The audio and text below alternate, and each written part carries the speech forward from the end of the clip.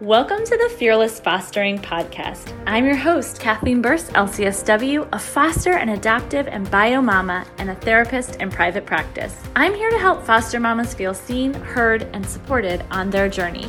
From quick, actionable steps to make your foster care journey easier to interviews with foster and adoptive mamas, the Fearless Fostering Podcast delivers education and encouragement weekly. So let's get started.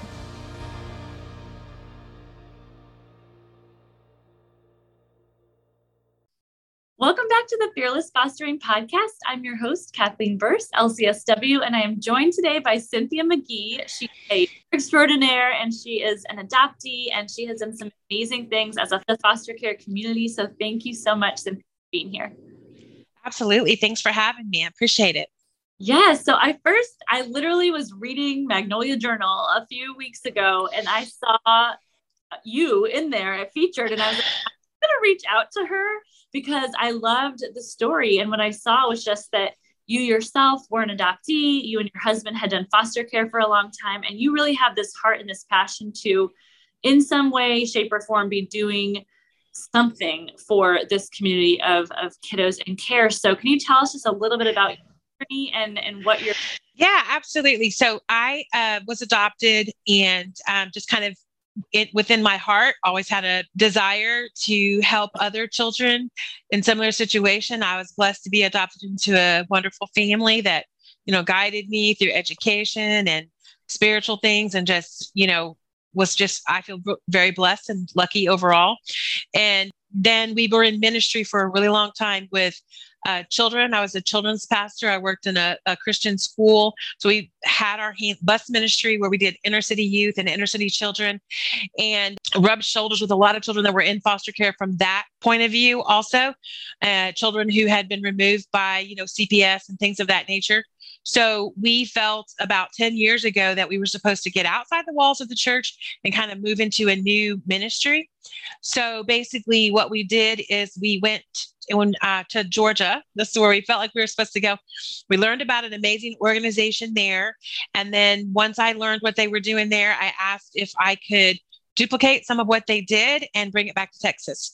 So here we are now in San Antonio, and we've opened Children Matter Family Life. And basically what we do is we have a visitation center with a twist. It's the easiest way to describe it, because basically we host supervised visits, but the parents who come to our visitation center agree to receive parent hands-on training prior to the visit and after the visit. So basically what happens is they come for 15 minutes before the visit. We have a curriculum that we go, active parenting curriculum that we go over with them. We give them some examples of what they could do in the visit to encourage them growth. It's everything from just the basics of why parenting is so important, how to redirect to children and various ways that they could do that with different types of children, and even as basic as family dinner.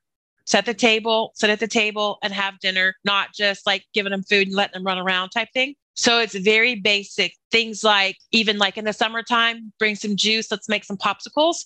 So the other thing that's really exciting about our visitation centers is they're all in houses. So we have 2 little houses that we rent.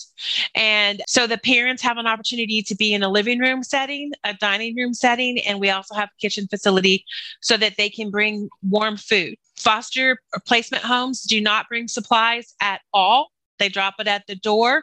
So the biological parent is responsible for all the supplies that they would need for the visit, which is one of the things we document for the court system is, yes, they know what supplies their children need that are age appropriate. So after the visit, we go back to the table for 15 minutes and we say, okay, here's what you did well during this visit. Here's what we still need to work on. Here's some things that we would challenge you to do better next time. And because it's a home-like setting, the kids feel really comfortable. The parents feel really comfortable. I'm sure you know from your experience, as do the placement families, that if you go to a 9x9 office at CPS or you go to just a really blasé, setting, it's very awkward for the parents and the kids to even try to have a meaningful visit. But when they come to our facility, because they're going into the living room or they're going into the craft room or the nursery, we have a beautiful nursery for toddlers and nursery age children, then the kids sometimes kick off their shoes as soon as they get through the door and they say, Mom, I'm home, because they think that's their biological parent's place. And then the visit is much more relaxed. It feels homey. It gives the biological parent hope. If that biological parent is going to get it together, we're going to give them the tools to do that. But, unfortunately, that doesn't always happen.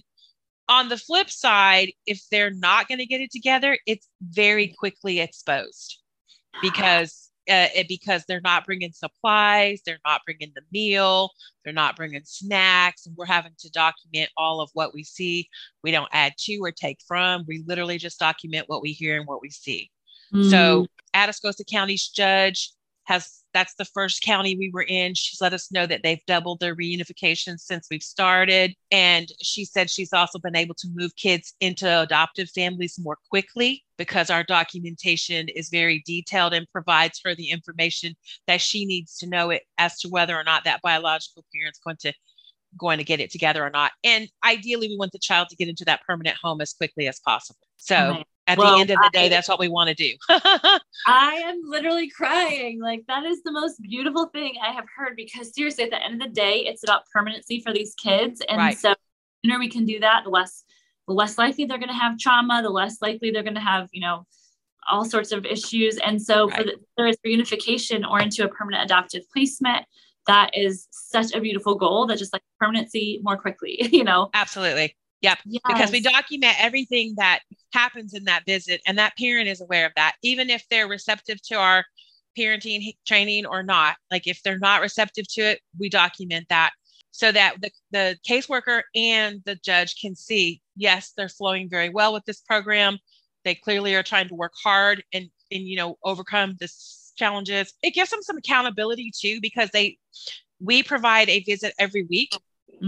So a lot of times here in Texas, and I'm sure it's this way, I know it was this way in Georgia too, but there's not enough caseworkers or enough people to oversee visits. So a lot of times they were only getting visits twice a month or once a month, sometimes not even in a month. Yeah. So, it really hindered the bonding between the parents and the kids and everything. So because of our private donors, and I mean, that's how we make it. Because of our private donors, we're able to host a weekly visit. The state of Texas ideally wants that, as well. And because we are there every week, they get to come in every week. So it really gives the kids the ability to stay bonded to their biological parent. And it gives that parent the motivation to continue moving forward. What we learned from some of the visits in Georgia was that parents felt like we were putting them on a launch or a launching pad to lose their kids. And so in this scenario, what we try to do is show them, yeah, we're for you. And ideally, again, as an adoptive child, it's amazing if you can be with your biological family, no matter how wonderful your adoptive household is. If you're like me and you never met your biological parents, then you wonder constantly, even as an adult, I wonder where I'm from and who my parents are. There's just this wondering. And I a lot of times try to put myself in the kids' shoes. And that is, if I'm adopted and I kind of go through some of the things I go through as a stable individual who has a relationship with God, who has a great, husband and children and family, but yet sometimes as an adopted child, I still have those wonderings and those thoughts and those times when I'm have to overcome certain feelings because of that. My thought process automatically goes to, if you're a child and you were removed from your home and you do know who your parents are and you don't get to be with them, I can only imagine the level of trauma that is greater than what myself as an adoptive child goes through. Because I never knew my parents, but most of the kids we deal with in the foster placement system, they lived with their parents, and unfortunate things happened. For their safety, they had to be removed. At the end of the day, the name of our organization is Children Matter Family Life Center. The children come first, and we want them to be in a permanent, safe, loving home. That's the goal. Yeah. I just love the way that you take into consideration the needs of the first family and the needs of the kids as well. Like, I think that it just feels like and sounds like such a supportive and like letting them know that you're for them. I mean, that is just huge to know that someone is for you on the most difficult journey that you've probably ever had to take in your life. Right. Yeah. And even the parents that it was, they couldn't get it together and they had to terminate. Honestly, we want them to walk away knowing that somebody believes in them and somebody cares for them. So even though their journey as a parent is ended because of termination, that doesn't make them a trash or a horrible person. So ideally, we want them, and we're happy to provide a home-like setting for their final visit. Is that's a difficult visit for families, for the kids and for the parents. It's difficult for anybody who's there observing that to see that this is the last visit that this parent is going to get to be with this child and vice versa. And so if you can provide it in a warm, loving home like we do, it just makes it a little softer blow. It makes it a little bit easier. And then that parent, we still get to have that last 15 minutes with them before they walk away from us forever. So it gives us the opportunity to encourage them and let them know that somebody does believe in them and it's not the end, the all in. They can still in life turn it around and, they are still a special person that's loved and cared about.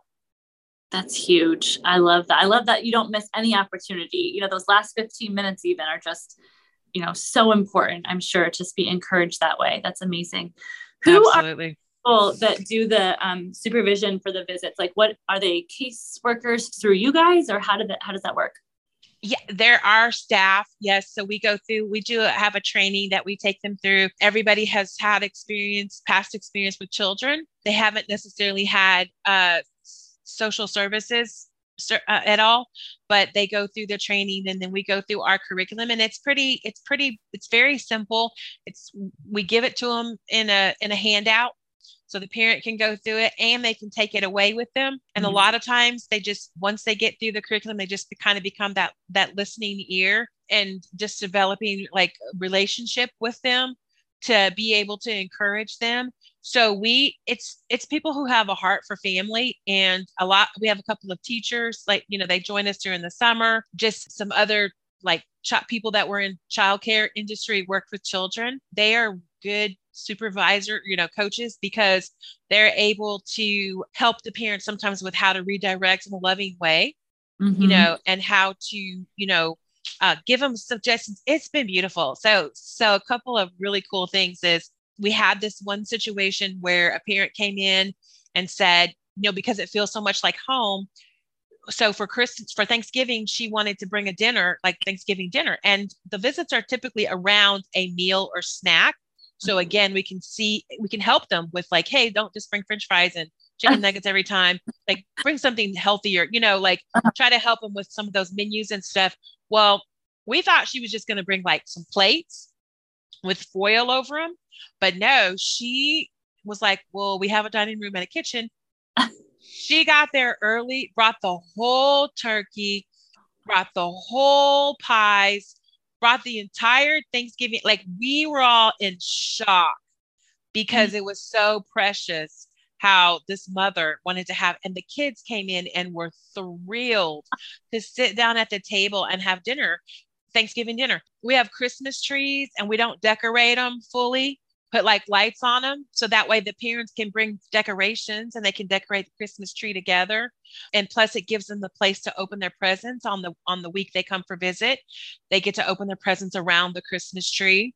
And the first year we just put up Christmas trees. We didn't really have any decorations and we didn't really have any ideas, but we wanted to put a tree up. And then one of the biological moms came and she brought the ornaments. And she said, I noticed y'all didn't have ornaments, so we're going to put ornaments on our visit. Now it's become like a yearly thing. Like, some of the different biological moms bring the ornaments and they and their kids start decorating the tree, and everybody just kind of adds to it. And so it gives them the opportunity. It shows how some of these biological moms, just with some hope, can really come up with things that we didn't think they could. Even things like, we had one mom come and she was like, got permission from her caseworker to invite some of her family members. And because it's a house-like setting, again, she ordered pizza and she did a birthday party, and she got there early and decorated everything so that it looked like a birthday party. And then the pizza man delivered the pizza during their visit, and they just had this amazing birthday party. Some of the moms do that for Easter. They come early and they hide their Easter eggs in the living room or outside, because we have a playground out back. So they've come and they've gotten there early so they could literally decorate for their Easter hunt. So they really have embraced this time with their kids. And it's not just like, we're so bored, we have no toys, we have no chairs, we're barely here in this, place. It's hand-me-down everything. They come and they feel like it's home. And again, the younger children don't really know it's not their parents' house. Oh my gosh. They really think it's their parents' home. That is such a blessing. I am so thankful that you've just taken this opportunity to share this with us. Hey, foster mama. As you probably know, there are some caseworkers who are amazing at providing emotional support, and some are just not. Now, even if you're blessed with an amazing caseworker, they're not likely going to be able to support you emotionally as often as you need them to. That's why it's hugely important to learn the skills necessary to process through your emotions on your foster care journey, and that's exactly what I'm here to help with. My live class, Solutions for Foster Care Stress, is happening January 16th at 8 p.m. Eastern. Don't miss out on this chance to learn the skills you need to lighten the emotional burden of foster care. You can sign up and save your spot today at fearlessfostering.com.